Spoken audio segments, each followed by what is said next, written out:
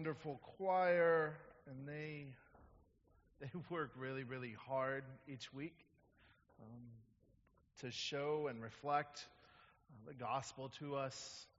And I just want to say that they're going to continue to work really hard because we're entering Lent, and they're going to be getting ready for Easter. And so I just ask you to keep them in your prayers over the next several weeks as they work overtime to prepare for Easter. And if you're interested actually in being a part of that, I know that Rebecca would love to talk to you about being a part of this choir. I promise that if you do so, you will be richly blessed by that time they spend together on Wednesday nights, and you will be a blessing to us each and every Sunday. So we are in the midst of kind of transitional space. We ended a worship series last week entitled Recoloring the Bible, and we are preparing to start a brand new series next Sunday. Season of Lent gets underway. And so today is Transfiguration Sunday, and it is a good text for us to connect really these two series. So I invite you to rise and body your spirit for the reading of the gospel. We'll be reading from Matthew, the 17th chapter, verses 1 through 9. 6 days later, Jesus took with him Peter and James and his brother John and led them up a high mountain by themselves. And he was transfigured before them, and his face shone like the sun, and his clothes became dazzling white. And suddenly there appeared to them Moses and Elijah talking with him. Then Peter said to Jesus, "Lord, it is good for us to be here. If you wish, I will make you 3 dwellings here, one for you, one for Moses, and one for Elijah." While he was still speaking, suddenly a bright cloud overshadowed them. And from the cloud a voice said, "This is my Son, the beloved. With him I am well pleased. Listen to him." When the disciples heard this, they fell to the ground and were overcome by fear. But Jesus came and touched them, saying, "Get up, and do not be afraid." And when they looked up, they saw no one except Jesus himself alone. As they were coming down from the mountain, Jesus ordered them, "Tell no one about the vision until after the Son of Man has been raised from the dead." The word of God for the people of God. You may be seated. Will you pray with me? May the words of my mouth, the meditations of our hearts be pleasing and acceptable to you, O God, our rock and our Redeemer. Help us to cultivate a sense of curiosity, become comfortable with mystery as we move forward as disciples of the transfigured Christ. Amen. So on occasion, and it's actually more rare than you may believe, my dad and I preach on the same text. My dad's a United Methodist pastor at University Park United Methodist Church. And on those Sundays where we are preparing for the same type of sermon around the same type of text, we will exchange notes. And like I said, this doesn't happen often. He did not have the courage necessary to preach on Sodom and Gomorrah. And so I'm just joking. Well, not really. I don't know. But when this happens, I always enjoy the conversations that my father and I have. The conversations that kind of revolve around the commentaries we are reading on a specific text or some articles that we are passing back and forth to one another. It just warms my heart to know that right now my dad's also delivering a sermon on the same text. And so this week we've been talking a lot about this text in Matthew. And my dad went on to say this. He said that he was going to start his sermon with a joke. And so I asked him to tell me that joke, and he did. And the joke my father told me was really, really bad. It was an awful joke. It was a dad joke if there ever was one, and it was a really strong dad joke if I've ever heard one. And in fact, I've heard a lot of dad jokes from my dad. It's one of my dad's hobbies, to tell these dad jokes with absolutely zero shame. And if you don't believe me that my dad's good at this, I invite you to head over to University Park UMC's website, upumc.org, and give today's sermon a listen next week. That is one of my dad's hobbies. But my dad actually has a lot of hobbies because he's an Enneagram 5. He likes to do things and learn about things and kind of collect things. So over the course of my life, I've seen my dad really get obsessed about certain things and turn them into hobbies. My dad's really into astronomy, and so he bought a telescope, and he travels with it wherever he goes. He also has a saltwater fish tank, and he's very proud of that. He also, when I was a kid, he learned how to do stained glass, and so there are pieces that still hang in my parents' house that my dad made while he was into stained glass. Also, he painted an icon. One day, my father told me, hey, I think I'm going to paint an icon, and I just looked at him and I said, okay. And then he proceeded to spend the next 6 months in an iconography class, and then he painted one icon. It sits in his study, and that's the only icon he's ever painted, but it is a very beautiful icon. But my favorite hobby of my dad is this really odd thing he does. He loves magic tricks. It's true. I don't know what the line of delineation is between calling someone a magician and just someone who likes magic tricks. I don't know, but my dad really, really loves a good magic trick. And I remember growing up in a household where my dad was constantly fiddling with a new magic trick. And I fell in love with a good magic trick. I fell in love with this inability to be able to explain what was happening.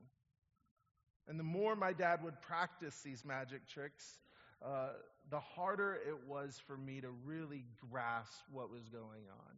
Now, there were times when I thought I could figure it out, but for the most part, I never figured out how the sword went through my neck, right? I also never figured out how he actually pulled a stuffed rabbit out of a hat, right? And I fell in love with this inability to explain what my father was doing. The philosopher Charles Taylor has said, "We now seem to live in a world without magic." The history of humanity was full of magic. For centuries, the transcendent and the mysterious was bound up with the mundane and the certain. At least that was the case until a few hundred years ago with the dawn of the Enlightenment. Once we began this process of becoming enlightened, we discovered the scientific method, and we developed reason, and we became critical. We learned to ask really, really good questions, and we doubted mystery, and we demanded facts. And as we became enlightened in this tiny sliver of history that we occupied, we could now discount and belittle the ignorance and the superstition of the past. This is also, just a side note, this is also when biblical fundamentalism also began to grow. Because if science defined truth as fact, of course the Bible then must be 100% factual. So after we discovered science, and we lived in this age of progress, and we only looked forward, never back. What was old was suspect. We believed that we could improve our world and our lives through our own reason and our own cleverness, which on one hand is actually rather remarkable and true. I am someone who loves facts, and I am very skeptical of things I cannot see. For the past week, the staff and I have been entangled in a great debate about whether or not ghosts exist, and And I guess I'm agnostic on the whole ghost thing. I don't really have an opinion, but I need to see things. I need to touch them. I need them to be real, right? If I am to really, really believe in them. And so I get this need that we have for reason and fact. But as I have grown older, as I have grown away from the more magical days of my childhood, watching my dad perform magic tricks in the living room, I've begun to realize that my own cleverness and reason can actually only get me so far. I've come to recognize that I need a reality bigger than one I can understand. I need the transfiguration story. And so our gospel story today, Jesus is transfigured before Peter, James, and John, right? His clothes become a blinding white. He is indeed glowing. Suddenly he is talking to Moses and Elijah, who have been dead, or gone at least, for centuries. Elijah left this earth on a blazing chariot, but that's another odd story, probably one that fit better in our previous worship series. And I will admit to you all that this story, it feels magical. Jesus is on a mountain talking to Moses and Elijah. It's as if time, which is on some sort of linear line, becomes all confused. The line of time, right? The past, the present, and the future all become tangled up in this one moment. And then a cloud appears. And God says in God's own voice, "Hey, this is my son. Listen to him." I mean, honestly, it's all too much and too difficult to comprehend. So Peter in the story, who represents us in the story, says it's good for us to be here. That is Peter's response. It's good for us to be here. And then Peter gets busy trying to contain what is happening on the mountain by building dwellings or small altars. Peter's real only response is, it's good for us to be here. What else do you say? What else is there to say? Peter is terrified. And in the face of the holy, the unexplainable, the unfiltered divine, what else is there to do? This is the thing about God, something I've learned slowly over time. The more we know about God, the less certain we are. The more we experience God, the less sure we are. So White Rock, it is indeed good for us to be here in this space. Not so we can understand what this text means for us today, but rather to become or to begin to become comfortable in our uncomfortableness. A lot of ways to try and to understand this text, but they all kind of fall short.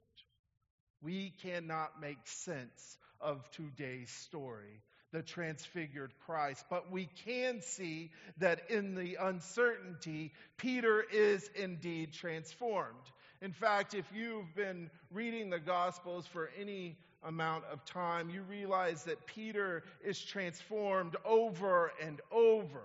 And Peter's transformation is a long and winding road.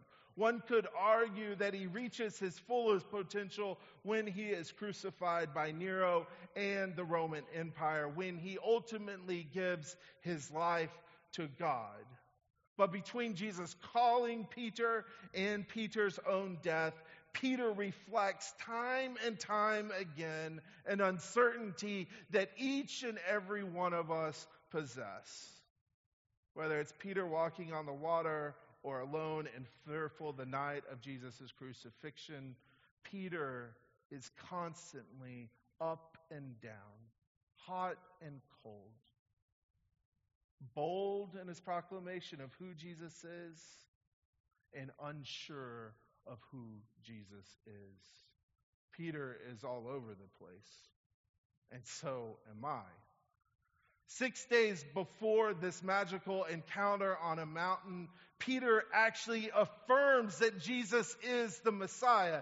It is a beautiful representation of Peter coming to grips with who Jesus is. But then one really weird experience with bright lights and with the booming voice of God, with a glowing Savior and the ghost of giants of the past, Peter is stumbling all over the place, trying to make sense out of the unknowable, and he simply can't do it. He is once again lost. And yet, Peter becomes the rock in which Jesus builds his church. God, for some reason, doesn't call the powerful. He often calls the speechless. God doesn't call the well-connected. God calls the working class, the fishermen. God doesn't call those with absolute certainty. Rather, God calls the doubters, the skeptics, and the unsure. And so it is good for us to be here, to be reminded that even in our own doubts and uncertainty, we too are called, each and every one of us. Not called so we can get all the answers, because sometimes answers are too easy. They can obscure mystery, and we are a people of faith that must become comfortable with mystery. Easy answers are all too easy at times. We, like Peter, are on a longer journey, one in which our faith cannot be memorized or proven to be true. Like Peter, we will stumble in the face of mystery. We will doubt and even deny when fear takes hold. And yet, each and every one of us is called to the gospel story. And in the midst of our uncertainty, God continues to show up. We will indeed all be changed. It's just a slow, ongoing process. So it is good for us to be here, to be reminded that the mystery of God is best understood in the comfort of an unknowable story. It is good for us to be here, to be reminded that God continues to call each of us into a life that is full of both mystery and hope, because there is very little certainty about the gospel's claim on your life. Next week, we will move into a season of Lent. And we, as a staff and the leaders of the church, we have put a lot of expectations on this season for us here at White Rock. Our worship series starting next week will indeed challenge us. Our book study on white fragility, that will challenge us. Our weekly worship that will happen on Wednesdays, it will also challenge us, and Holy Week will challenge us. And we will be reminded that during Lent, the only thing that we can be certain about is just a few things. One, that we live in a broken world. We'll be reminded that all of us one day will return to dust and to ash. And we'll be reminded that God is with us in the midst of this journey. And as we move towards Holy Week and Maundy, Thursday, we will gather around a table and partake in a holy mystery, one grounded with simple bread and juice, and we will marvel at the past, present, and future compacting and getting tangled up in one another once again. And as we enter into Lent, we will learn, like Peter, that Christ's resurrection, while not easy or even possible to understand, will indeed change us, transform us into less certain but more faithful followers of Jesus Christ. Indeed, friends, siblings in Christ, it is good for us to be here today and in the days to come. In the name of the Father, Son, and Holy Spirit. Amen.